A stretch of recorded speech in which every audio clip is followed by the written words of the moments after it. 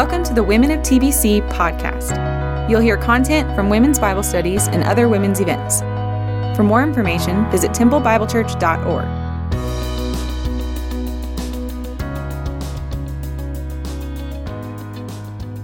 So good to see you guys back. I did not know how many people would actually make it. We have so many people either out with COVID or have a primary exposure to COVID, and so thankful that you're here. All right, I hope you guys had a wonderful time of discussion with your groups. My discussion was so rich and made me want to rewrite everything that I just wrote for today's lecture, but it was really good. I want to remind you of one announcement. We do have this project that we have started.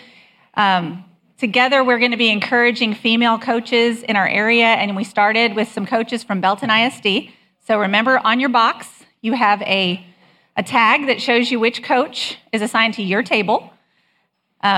First task last week was to be praying for that coach or coaches. This week, I would like for you to write a note of encouragement to them.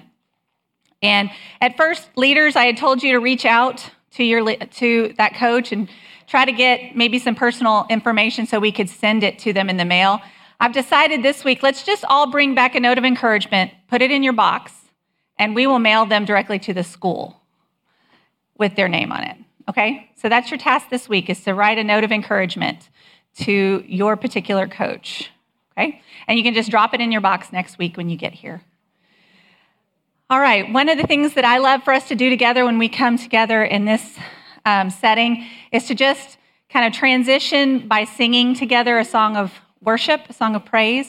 And last fall, we started this attempt at using hymns, and we're going to keep that going this spring, singing a hymn together. And then the one that we're going to sing this morning is a newer hymn. You've probably heard it, Before the Throne of God Above. But I think it's so important to this lesson because this is where Jesus is seated as we watch him ascend, such an important part of the gospel we're going to talk about. And so we're going to sing this together, thinking of Jesus ascended to the throne of God above. So let's stand, and we're going to sing this together with the video.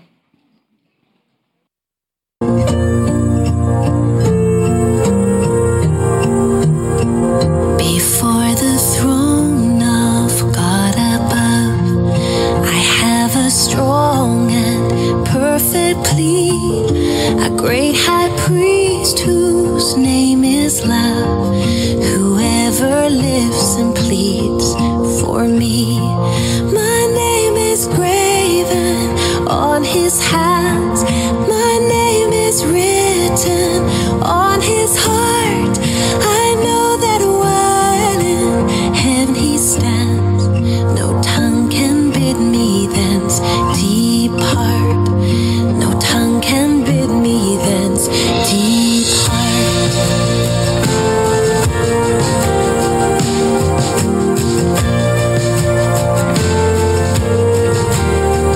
When Satan tempts me to despair and tells me of the guilt within, upward I look and see him there, who made an end to all my sin.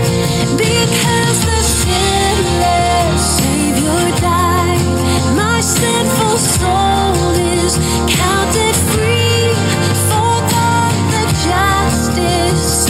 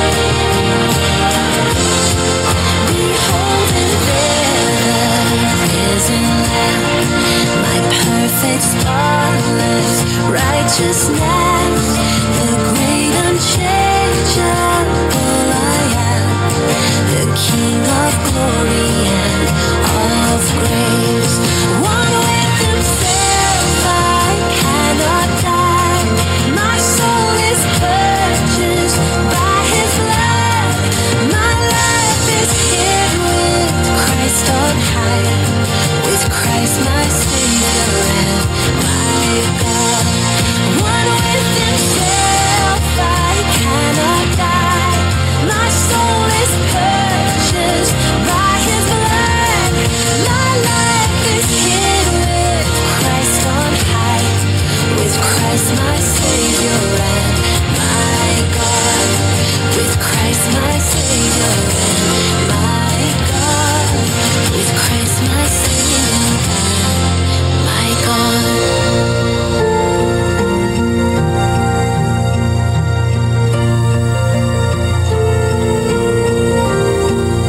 Pray together.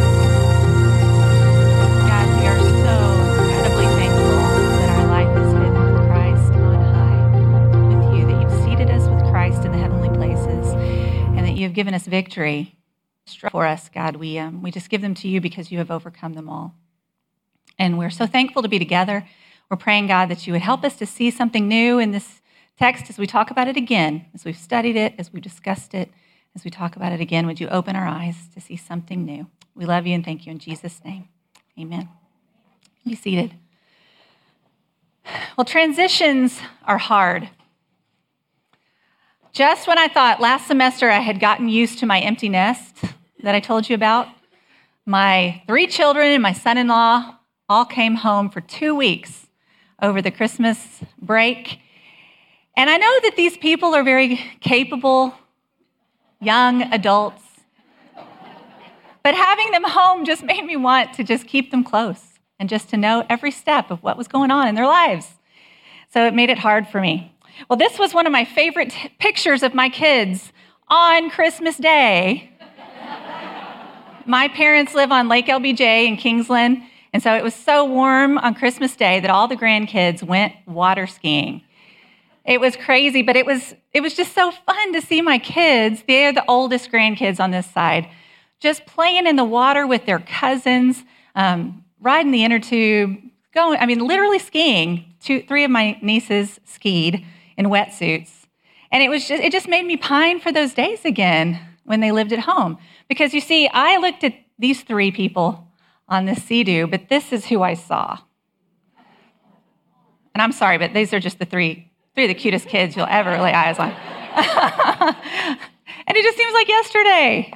And so saying goodbye to them again was so hard. In fact, I just said goodbye to the last one yesterday.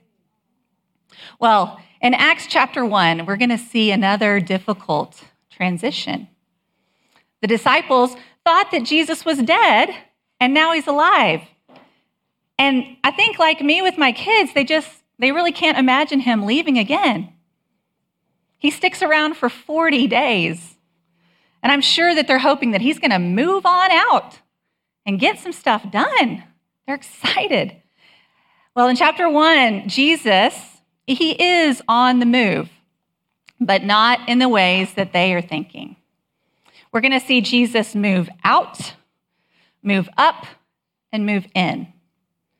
And saying goodbye to him for them is going to be difficult once again.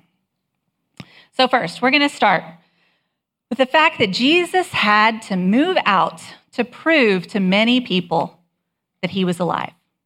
So I have the luxury of just having one chapter today. That means we can read it all. So you're going to open up your Bibles. We're going to read it together. It's not going to be on the screen, so you've got to have it in front of you, or you can just listen to me. We're going to start Acts chapter 1, verses 1 through 3. In the first book, O Theophilus, I have dealt with all that Jesus began to do and teach until the day that he was taken up, after he had given commands through the Holy Spirit to the apostles whom he had chosen. He presented himself alive to them after suffering many proofs, appearing to them during 40 days and speaking about the kingdom of God. So we're going to stop here for a minute. Luke starts off this book by referring us back to the Gospel of Luke and reminding us that his aim then and his aim now was to write down all the things that Jesus did and taught. And I hope you talked about that at your table. That kind of assumes that he's going to continue to do and teach things in the book of Acts. But I want to focus on verse 3 for a minute, where it says that Jesus presented himself alive after his suffering many proofs, speaking about the kingdom of God. Interesting statement. What did Jesus need to prove, and what were some of the proofs that he suffered? So I want us to look back into Luke's gospel. At the end of Luke's gospel, chapter 24, you can turn back there and just keep it open. I'm going to put a few of these verses up on the screen. Let's just refresh ourselves about some of the things that Jesus did after his resurrection to prove many things. Okay, remember back about midway through chapter 24, Jesus was walking, or two men were walking on the road between Jerusalem and Emmaus, and Jesus just showed up. They didn't quite recognize him, but he just showed up and he started talking with them. And it says in verse 27 that beginning with Moses and all the prophets, he interpreted to them in all the scriptures the things concerning himself. And then later he went into their home and they broke bread together, and then this amazing miracle happened and their eyes were opened and they recognized him in verse 31. And then he vanished from their sight. Well, then a little bit later in the chapter, in verse 36, the disciples were gathered together and they were talking about Jesus. And Jesus just showed up in the room and they were scared. It says they were afraid because they thought that perhaps he was a spirit or a ghost. And Jesus said this in verse 38. Why are you troubled? Why do doubts arise in your hearts? See my hands and feet? It is I myself. Touch me and see. For a spirit does not have flesh and bones, as you see that I have. And when he said this, he showed them his hands and feet. And then a little later, in verse 45, it says that he opened their minds in that gathering to understand the scriptures. These are some cool things that Jesus did after his resurrection. So why do you think he needed to do this? Why did he need to prove to these, especially these close disciples, that he was alive? Well, first of all, I think Jesus loved his disciples deeply. He spent a lot of time with them, and he knew that the mission ahead of them was going to be costly. It was going to cost most of them their lives. Most of them are going to be martyred for their faith. So I think Jesus wanted them to be sure. He wanted them to see him and to touch him and to talk to him, to give them courage for the task that was ahead of them. He also knew that they were going to be the ones responsible for making sense of what it meant that Jesus died and rose and eventually will ascend and give his Holy Spirit, and they needed to understand how it all fit together. They needed to understand how that all fit together, and so he opened their eyes. Such a kindness that he gave them. But secondly, I think that it was really important because the resurrection was going to be vital to the gospel message. And it was likely going to be subject to a lot of speculation and myth. People were going to be making up stories that Jesus didn't really die, he didn't really rise again. And so God wanted to leave plenty of evidence that the resurrection actually happened. He gave us evidence of its validity and of its authenticity. There's this really cool moment in one of Paul's letters to Corinth in 1 Corinthians 15, where Paul is trying to convince these people what the gospel is really all about. And so you see it up on the screen. It starts with things that we might think about, that he died, that he was buried, that on the third day he rose again. But then Paul thought it was important that he tell these people that Jesus appeared first to Cephas and then to the 12, and then he appeared to more than 500 brothers at one time, most of whom are still alive.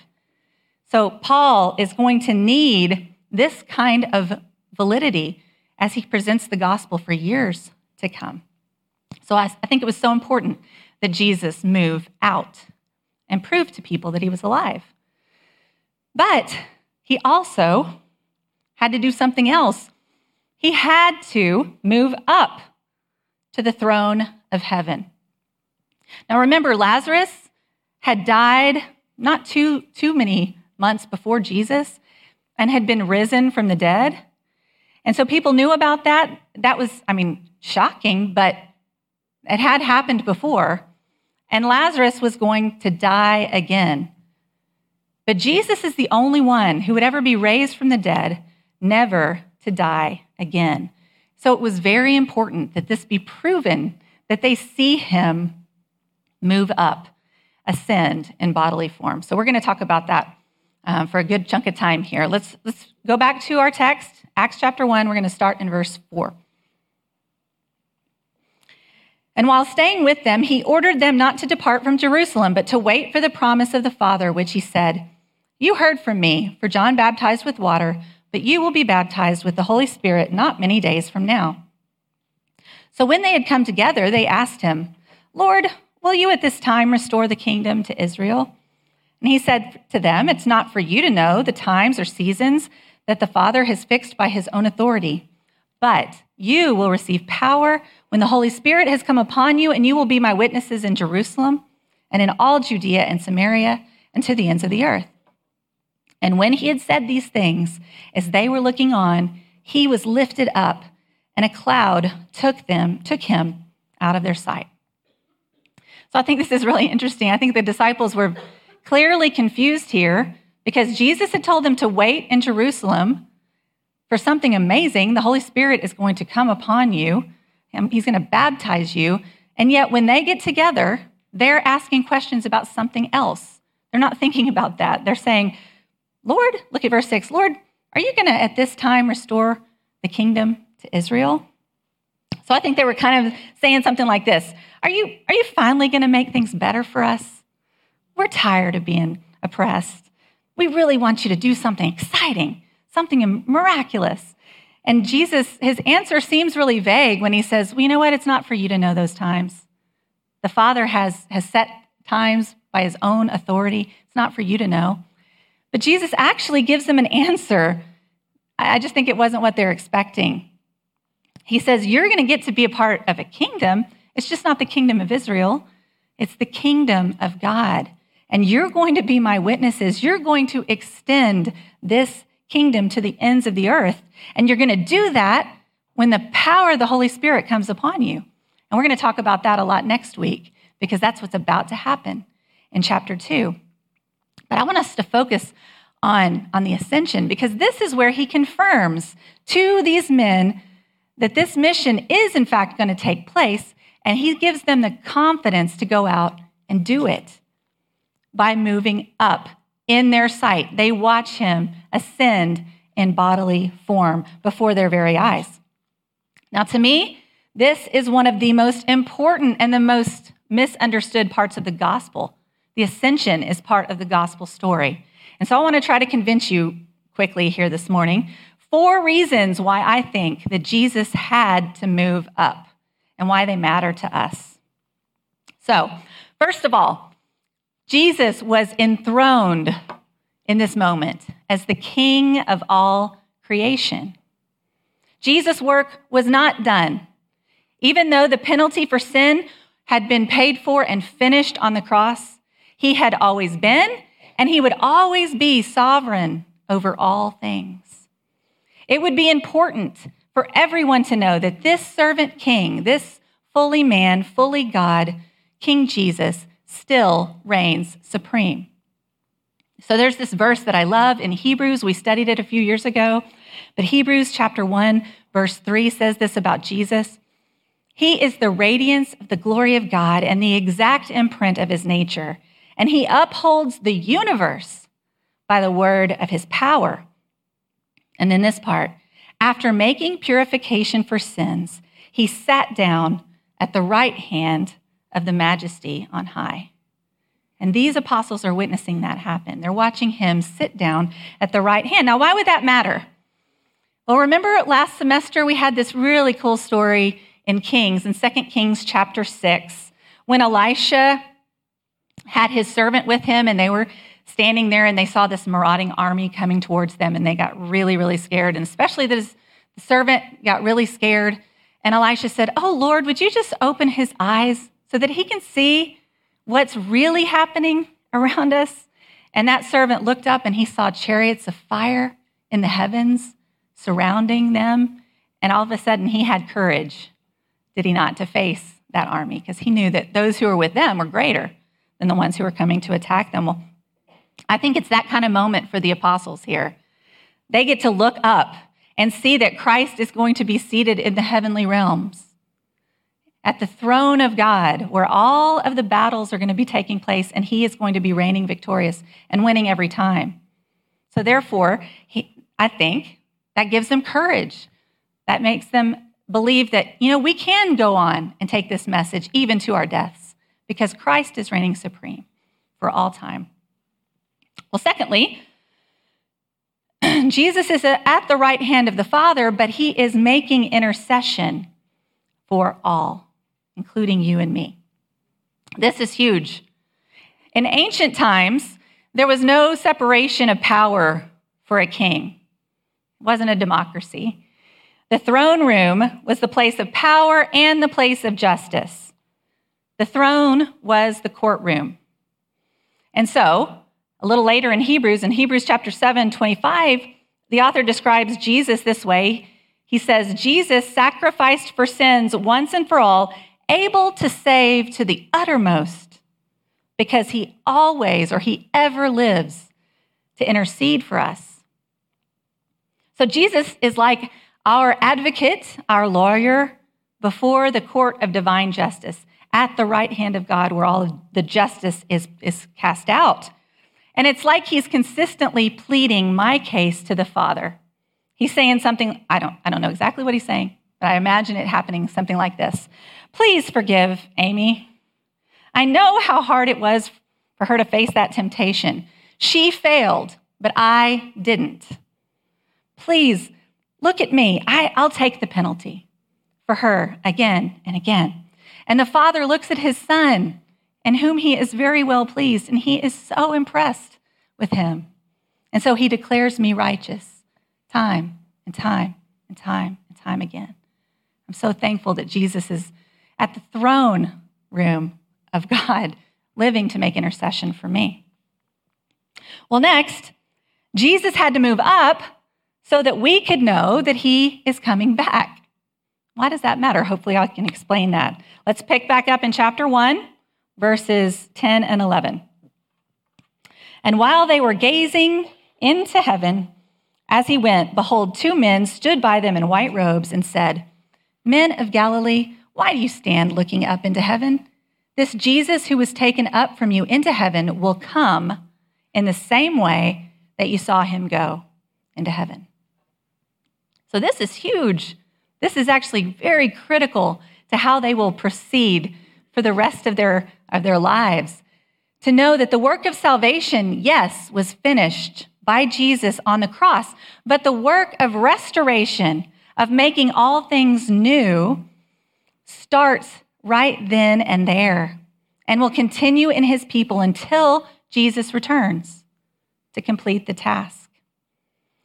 Remember, John recorded Jesus saying in John chapter 14, verses 2 and 3, Jesus said that he would be preparing a place for us. He would be going to his Father's house and preparing a place for us so that when he comes again, he will take us to himself. So I think, again, this gives the disciples and it gives us courage to do the work that God has set before us to do as a gospel imperative until he comes again. And then finally, Jesus had to move up so that he could be with us in a new way, in an even better way than he was with those 12 apostles. Remember this really interesting scene in John chapter 20 when Mary Magdalene was at the tomb and she was really, really sad. And Jesus showed up and he called her by name and she was so excited. She'd been crying, but she ran to him and she tried to hold on tightly to him. Do you remember what he said to her? John chapter 20, verse 17, he said, "Don't hold on to me. I'm ascending." So he had told her, he told his disciples earlier in John 16, verse 7, "I tell you the truth, it is to your advantage that I go away. For if I do not go away, the Helper will not come to you. But if I go, I will send him to you." So it's as if he was saying to Mary Magdalene in that scene, let me ascend so that I can be in you. I will help you. By the Holy Spirit in you, you're going to be my witnesses and you're going to be able to do it. I think this is so huge. These 4 things are so huge to our understanding of the gospel. A lot of people think that the gospel is really just about Jesus' death, burial, and resurrection. And that encompasses the substitutionary atonement of your sins. And that's absolutely true. Jesus paid the penalty for your sins in full on the cross. That's really good news, but it's not all of it. You see, the rest of the story is that Jesus not only paid for your salvation, but he ascended to the Father to live to make intercession for you and to give his Holy Spirit to you so that you could do the work that he has prepared in advance for you to do for the praise of his glory. This is important because if you only think of Jesus' death, burial, and resurrection as the gospel, then all you have to do is believe that and you get a free ride, a free ticket to heaven when you die. And it really doesn't change anything else about your life in the here and now. But if you understand the gospel this way, yes, you have assurance that you are going to be in heaven for all of eternity, but you were saved so that you could get busy with the work that God has given us to do together. You die to yourself. You become part of something bigger, and together you're going to be my witnesses to the ends of the earth until Jesus comes back again. And we don't just do that on our own merit or on our own accord. We do that by the power of the Holy Spirit that he leaves for us. That's the gospel. And that's what excites me about the opportunity that we have to be a part of that together today. Because you see, finally, Jesus moved in. He moved into our hearts to transform lives for his glory. Paul would later write about what this looks like for the Holy Spirit to live in a person and to change them from the inside out. So one of my favorite verses in all of Scripture, in 2 Corinthians 3, verse 18, Paul wrote this, "And we all, with unveiled face, beholding the glory of the Lord, are being transformed into the same image from one degree of glory to another, for this comes from the Lord, who is the Spirit." So we die to ourselves, but we surrender to the Spirit of God alive in us, changing us from the inside out. And then because of that change, we get to testify, we get to witness what God has done in us and around us. We get to share that together, and it's so exciting to be a part of that. We have purpose for the rest of our lives. And so I want to take the rest of our time to show you 3 people in the second half of chapter 1 that I think show us evidence of transformation. And you may not think about the first one, but Mary, the mother of Jesus, I think shows us some cool things. And then these 2 characters, Justus, he had all those other names, Joseph, Barsabbas, those sound like other people we know, so I picked Justus, and Matthias. So let's start with Mary. We're going to see her transformed. Remember that the faith that Mary displayed when she was first told that she was going to have a baby, when she was a young teenager, marginalized in the backwoods of Nazareth, she put together a song that Luke records in his gospel, and it's so beautiful, the Magnificat. Mary sang these words, "My soul magnifies the Lord." It's beautiful. And at the end, she says, "From now on, all generations are going to be blessed, for he who is mighty has done great things for me, and holy is his name." I just love that song because it demonstrates Mary's faith that, okay, the Son of God is going to be alive in me, but I believe that this is true. And I can't wait to see what he does for the glory of God. And then we don't get very much about Jesus' young life, but we get this one little story in Luke chapter 2 when he's 12 years old. He goes to the temple and he shows himself to be really wise. And she's pretty proud of him, even though she was mad for a little bit. But it says that she treasured all the things that he was doing in her heart. It just sounds so beautiful as he grew in wisdom and in stature and in favor. And then, guys, 18 years of nothing. 18 years that we know nothing about what Jesus was doing. And I don't know about you, but if my son was 30 years old, sleeping on my couch and eating my food, and not getting on with the business of what I knew that he was put on this earth to do, I might be a little frustrated. Would you? I mean, I don't know. We don't have any stories about this in the Bible, but I just think Mary had to have been a little frustrated. He didn't get started.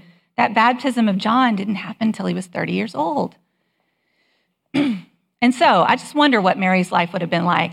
And we have this really interesting story in Matthew 13:58. When Jesus went to his hometown, Nazareth, and he just couldn't get anything done there. He couldn't perform mighty works there. He couldn't perform the miracles that he wanted to.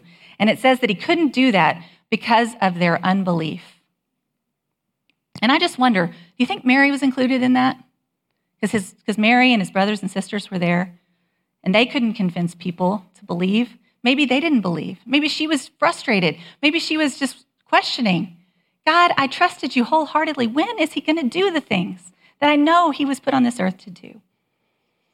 And so you get a couple of references about Mary. You have that one story in John 2. Only John records where she trusts Jesus to fix this problem at a wedding and turn the water into wine.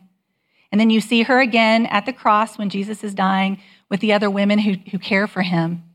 But you don't see her again until right here in Acts chapter 1. And I think this is huge. So let's look again at verses 12 to 14. Then they returned to Jerusalem from the mount called Olivet, which is near Jerusalem, a Sabbath day journey away. And when they had entered, they went up to the upper room where they were staying. Peter and John, James and Andrew, Philip and Thomas, Bartholomew and Matthew, James the son of Alphaeus, and Simon the Zealot, and Judas the son of James. Now, just want to remind you, this is not Judas Iscariot. He's also called Thaddeus in some of your other gospel accounts. These 11 are all with one accord devoting themselves to prayer, together with the women and Mary, the mother of Jesus and his brothers. And I just think there's so much in that one verse that Mary is sitting there in that room, risking everything because this is a scary time for them. She's joined with the disciples, and she's willing to risk her life to follow him now from this point forward. So even Jesus' mother needed this transforming power of his spirit to change her from within, from, I think, doubter to disciple. And I just love thinking about that.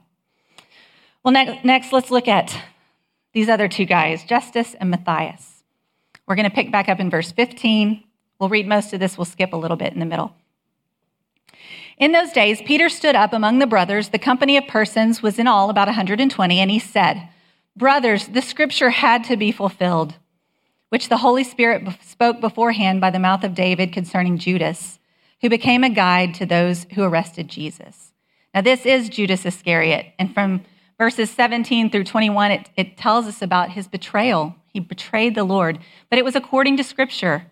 Referenced two Psalms, Psalm 69 and Psalm 109, that said that this would happen and that they would, in fact, have to find a replacement for him. And so we pick back up in verse 21.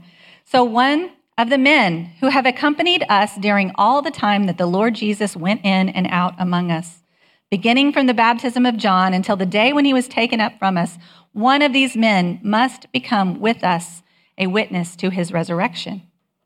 And they put forward two, Joseph called Barsabbas, who is also called Justus, and Matthias.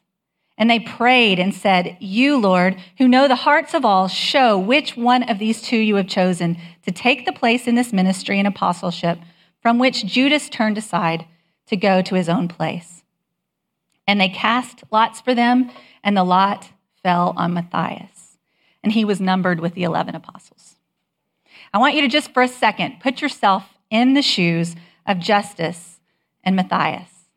These are two guys who have been with Jesus the whole time. They've been walking with him. They've been witnessing his miracles. They saw his death, his burial, his resurrection. They're faithful followers, but they don't have any distinction. Nobody knows their name. And the text says that the whole group gathered together to pray. And so that includes these two guys. Justus and Matthias were part of the group who gathered together to pray, to trust the Lord, to know the hearts of who it was that he had chosen for this particular assignment. Now, what was this assignment? They needed one person to be added to the 12. The 12 12 apostles who would represent the 12 tribes of Israel. They would be very important to the case being made to the Jews that Jesus was in fact who he said he was, that he had chosen a new group of people to be his covenant people. They needed one more representative of the 12, but the other one isn't going to be kicked aside. The other one is going to join the rest of the disciples, who's going to be witnesses as well. So both tasks were important, but these two guys prayed and they trusted that God had in mind the one that needed to be part of the 12 and the one that needed to be part of the other group of disciples. I wonder if Matthias, kind of balked when the lot fell to him. I think of myself and I would just be like, I'm freaking out. I don't think I can do that. I haven't been a part of the 12. I don't want to be a part of the 12. Maybe he did that. Maybe he argued and said, this is not what I wanted to do. This was not the task that I thought was mine. And then what about Justus? Did he get his feelings hurt? Did he argue with some of the other apostles and say, why didn't you put a good word in for me? Why did you pick Matthias? I don't know. I don't know if they were struggling with that. All I do know is that they both seemed to agree with everybody else that when the lot fell to Matthias, he was the one that God had chosen. I think that both of them were so transformed by the person of Jesus Christ that they believed, along with everyone else, that whoever the Lord chose for a task was the right person for that task. And he was about to baptize them with the power of the Holy Spirit to accomplish all of this work. And so they had to believe that in faith together. None of these men, Justus or Matthias included, saw themselves as lone rangers. They were all part of a family, a team. They lost their individual identities in this pursuit. Now they belonged to one another, and they lived, died, and succeeded together to the glory of God. And that really inspires me. Their faith and their trust was in a man whom they had seen ascend to heaven in glory with a promise that he was going to return again, just like they saw him go. So as we close today, I want to show you my other favorite picture from Christmas. This is my extended family. I tried to practice this and I got all emotional. I'm going to try not to right now. This is my mom and dad and my two brothers. We're all sitting on that same row. And then those are our spouses and all of our children gathered together at my parents' house over Christmas. And this is my happiest place. I love to be with my family. These are the people that know me the best. They've known me at my best and at my absolute worst. And they love me anyway. They support me. They're for me. I know I belong here no matter what. We have this really cool little tradition in our family. I've told some of you about it. We always have a family Olympic Games when we're together, either at Thanksgiving or at Christmas.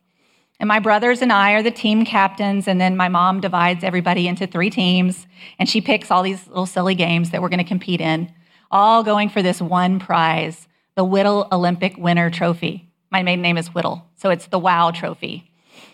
And just saying, I won it this year. That's not a big deal. Because it's really not about winning. It's about the fact, that was pretty cool, that we all gather together in love for one another to pursue a goal together. And we just love being together in that process. We make lots of really fun memories. And my family is a very dim reflection of the family that God has placed you and I in together. We are bound together in the purest form of love that there is, and we're unified by the Spirit, in a bond of peace that cannot be broken. There's great joy when we work together on mission with God to bring him glory. So we press on toward the goal for the prize of the upward call of God in Christ Jesus. It's a lot better than a little dinky trophy. And it's my prayer that you all would feel as loved and as a part of God's family as I do in mine. Christ died and rose for that. He ascended to the right hand of the Father for that, and he left his Spirit in us for that purpose. So let's thank him together as we pray. We thank you, God, for placing us in a family, for giving us an identity as your children, as your people in whom you dwell. And just it's so exciting to know that you're going to use us together. It's not all on us. It's not all on each individual person. But you have work for us to do until you return. So we ask you to give us courage and strength for that task. Give us love for one another. Help us, Father, to learn to love one another as we spend time together this semester. And we thank you in Jesus' name. Amen. All right.